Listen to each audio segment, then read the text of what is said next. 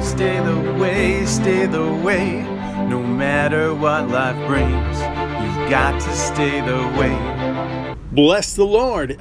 Every now and then I find something that I'm reading to encourage myself, and I think, man, that's an amazing truth. And I wanted to share it with you. So my name is Jonathan. This is the Stay the Way podcast. I do this because Jesus is the way, He is the truth, He is the life, and no one comes to the Father except by Him, by Jesus Christ. Now, He said that, I just believe it. And in believing it, I pray to my Heavenly Father all the time.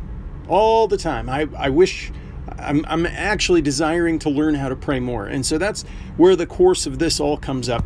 I'm going through a book by the preacher E.M. Bounds called The Necessity of Prayer. And on page 57, you can go find it. It's a PDF if you want to read it yourself. I would greatly encourage it.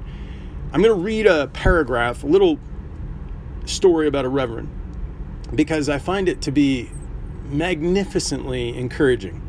And maybe you will too. So, Lord, please just bless this time for the glory of your name. Amen.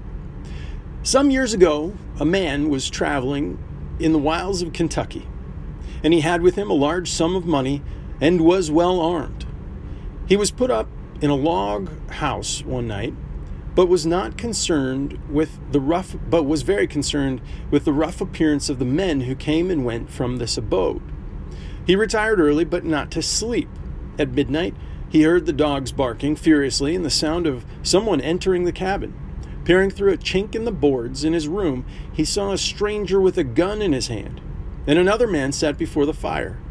The traveler concluded that they were planning to rob him, and prepared to defend himself and his property. Presently, the newcomer took down a copy of the Bible, read a chapter aloud, and then knelt down and prayed.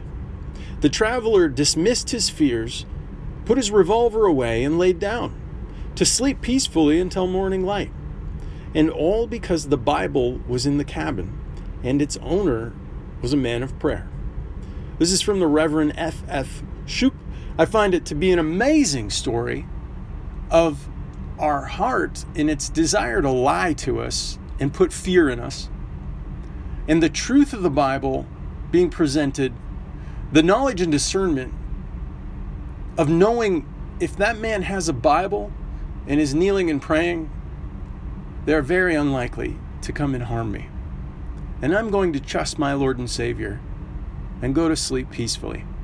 And that's a promise that we receive even from Proverbs. And in fact, you may have heard that promise as we've gone through Proverbs, that your sleep will be sweet. And I just found that to be such a delight.